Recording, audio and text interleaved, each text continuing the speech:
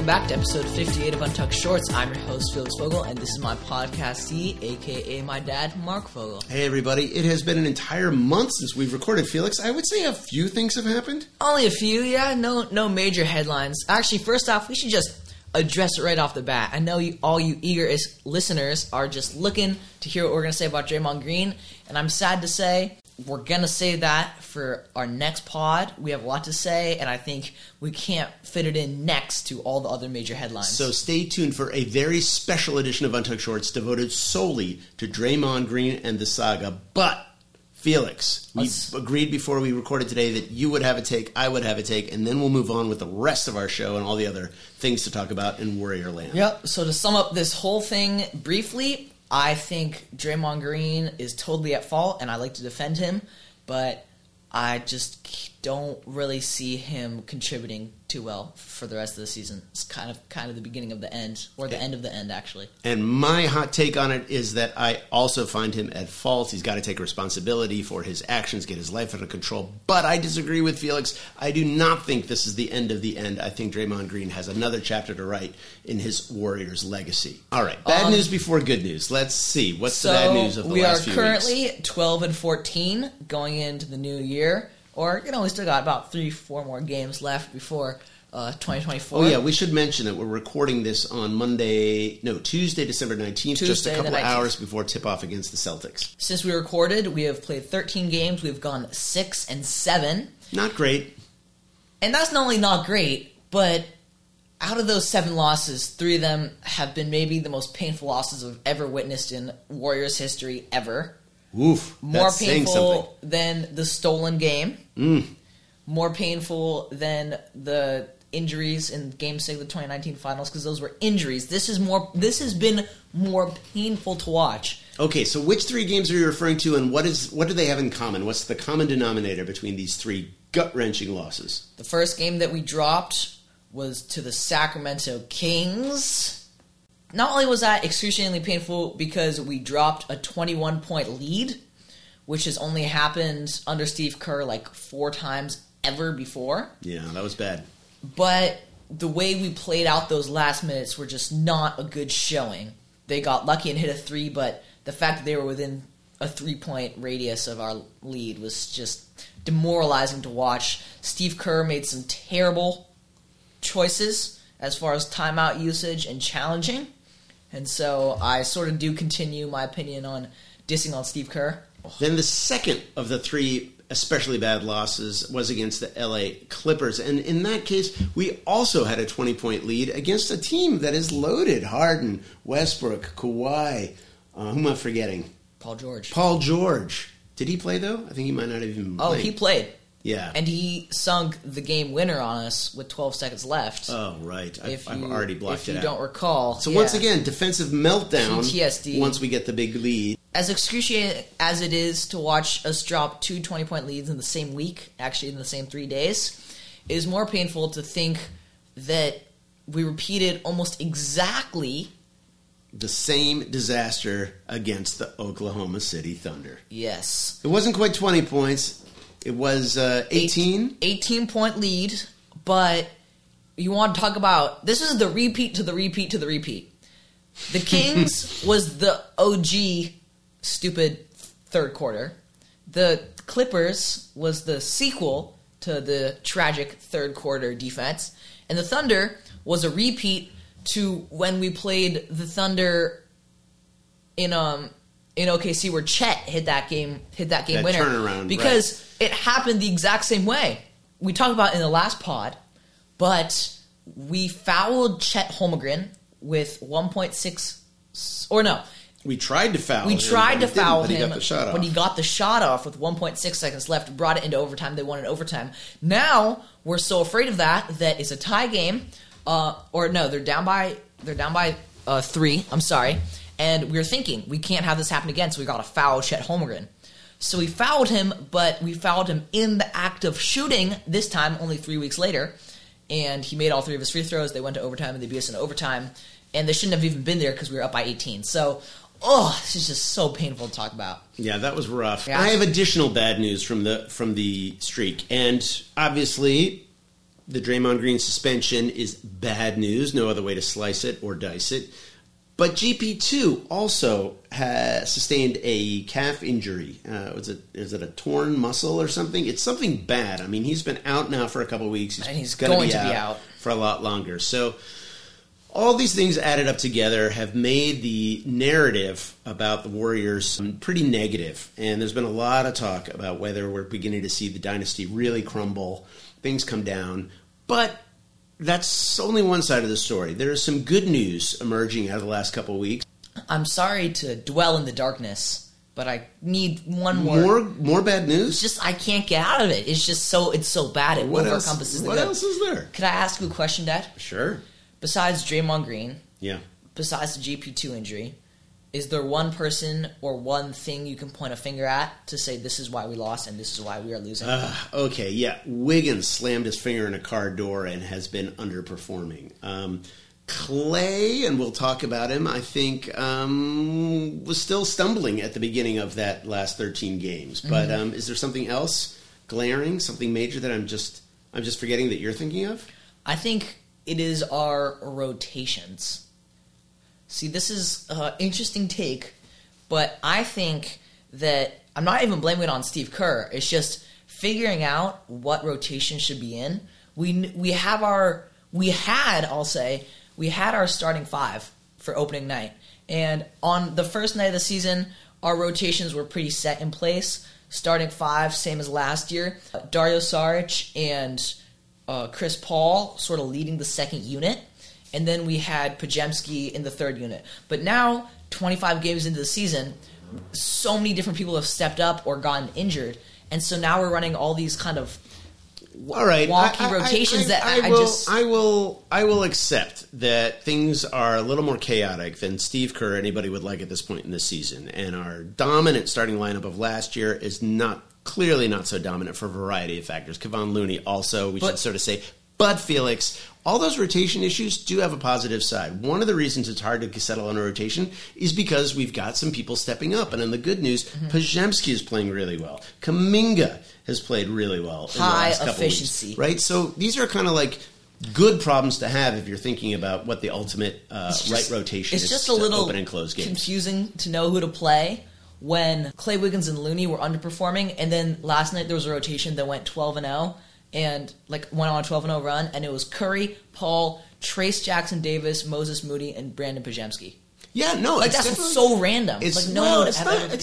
I agree with you. It was not a lineup people would have predicted at the beginning of the season. But let's talk about the good news. It just makes it hard to play. I do think that Clay is finding his rhythm. The last 4 or 5 games, he's been scoring in the high 20s. Yep. What else are you seeing as bright spots? Good news. Well, we talked about Kuminga briefly, but not only is Kuminga being dynamic and getting more minutes, but he's doing it on incredibly high efficiency for kind of a young player in the league. I think there was one night where he came in, he went 5 for 5 in the fourth quarter, hadn't played in the first 3, and just totally dominated and brought us to the win. And I think that is kind of correlating Kevon Looney getting a lot less minutes than he did, but I think this is okay. Our starting for the past little while with Wiggins out and Draymond out was Podziemski and our regular 4, right? It's definitely been mixed up, but I do think that Kuminga has been making great headway on everything but his free throws. That is still an area where he needs to work. 64%. Good decision making, making some threes, and as you pointed out, taking a lot of shots right at the rim, a lot of dunks, and performing well. Something I'd also like to say just in big Warriors headlines news this week that some of you may know, but yesterday night, a couple nights ago against Portland, Curry sadly broke his 268-game streak where he has scored at least 1 3-pointer. Do you know this, Dad? I heard about this. You heard about this, yeah. He went 0 for 8 from the 3-point line and 2 for 12 overall, only getting 7 points. So, not very promising, but... And yet, Curry scoring 7, going 0 for 8. We still win the game. Without Draymond, without GP2, with Curry doing everything but scoring, we still win. So it's a credit, I think, to some depth that we talked about at the beginning of the season showing up. So we should probably take a break. I think we take a break. All right, everybody, we'll be back.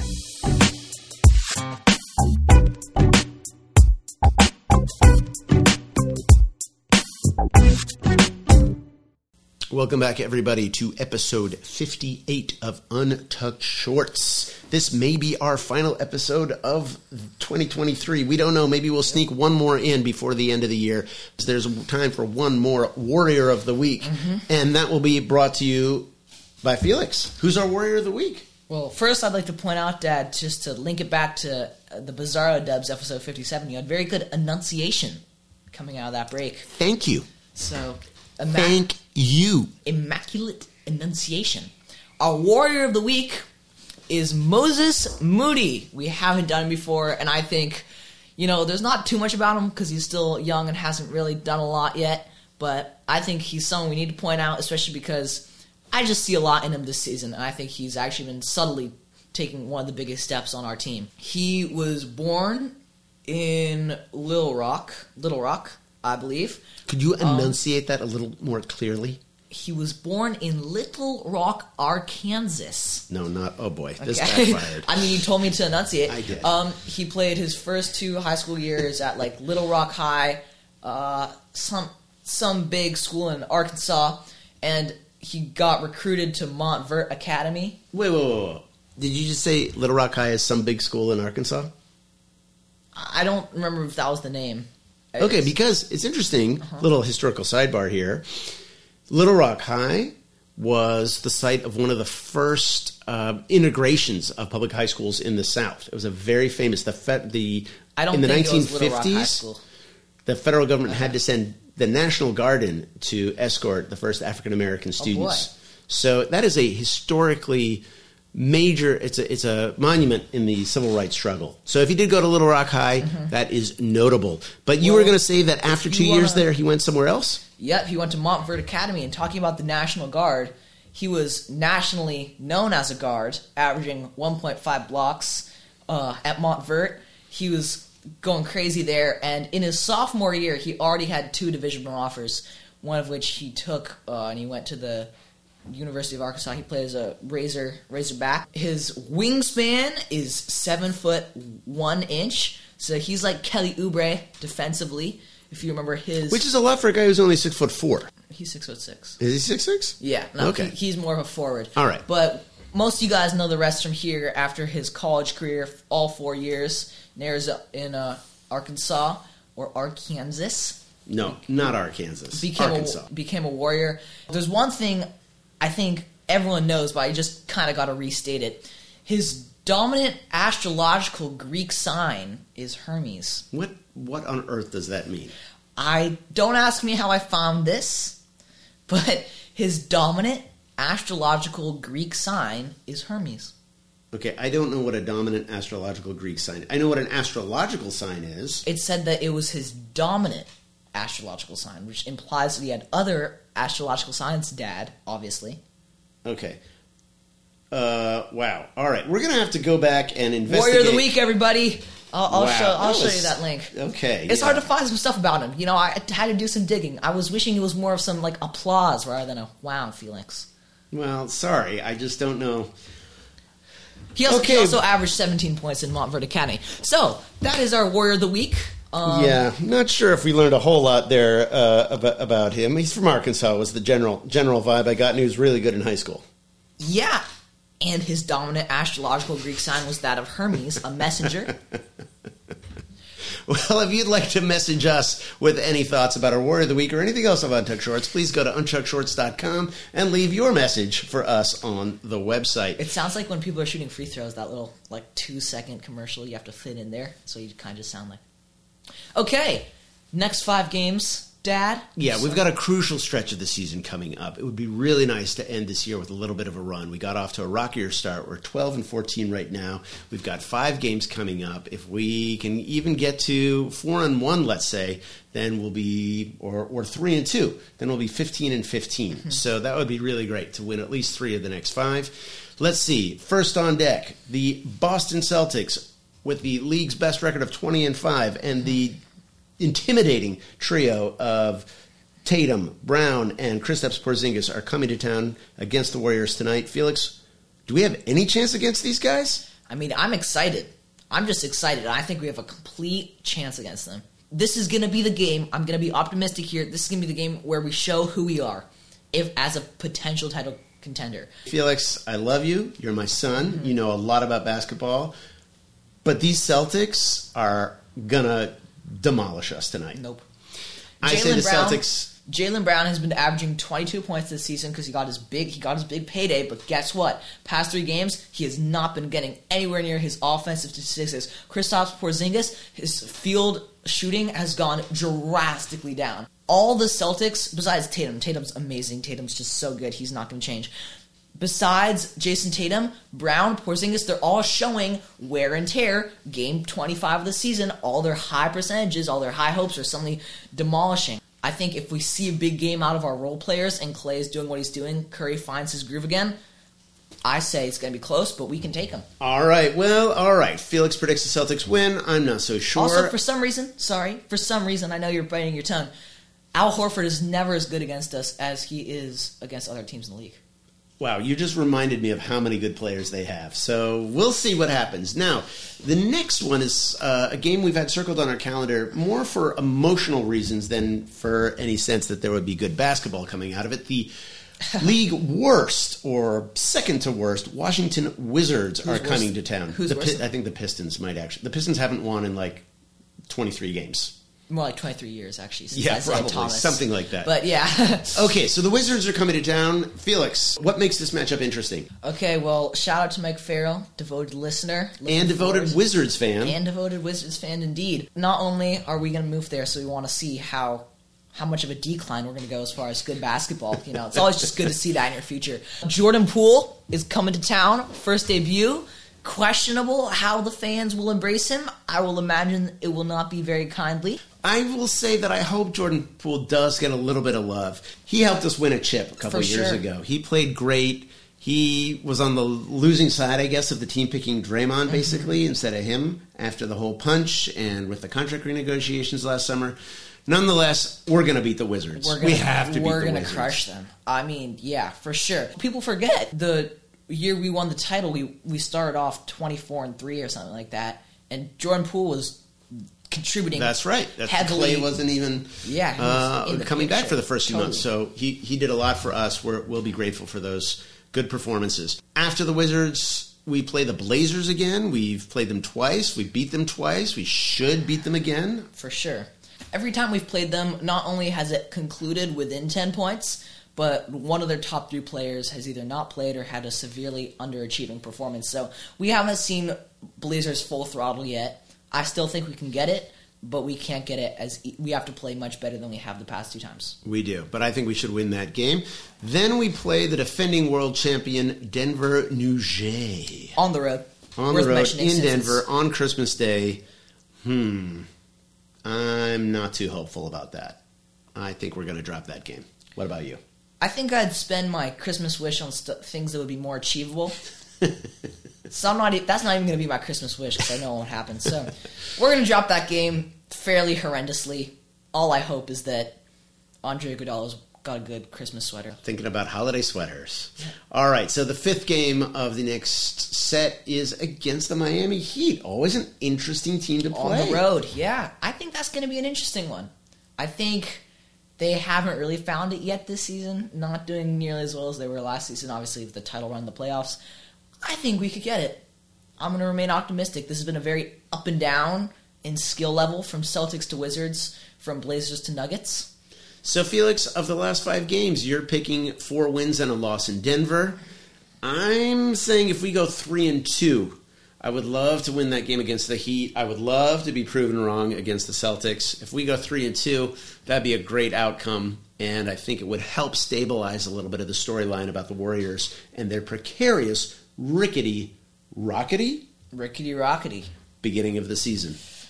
Oh boy. Well, this has been a very up and down pod, reference to 45 mood swings from dominant astrological Greek signs, gotta bring that up again, I'm sorry, to a crazy homestand against the Wizards to the Celtics. I don't know.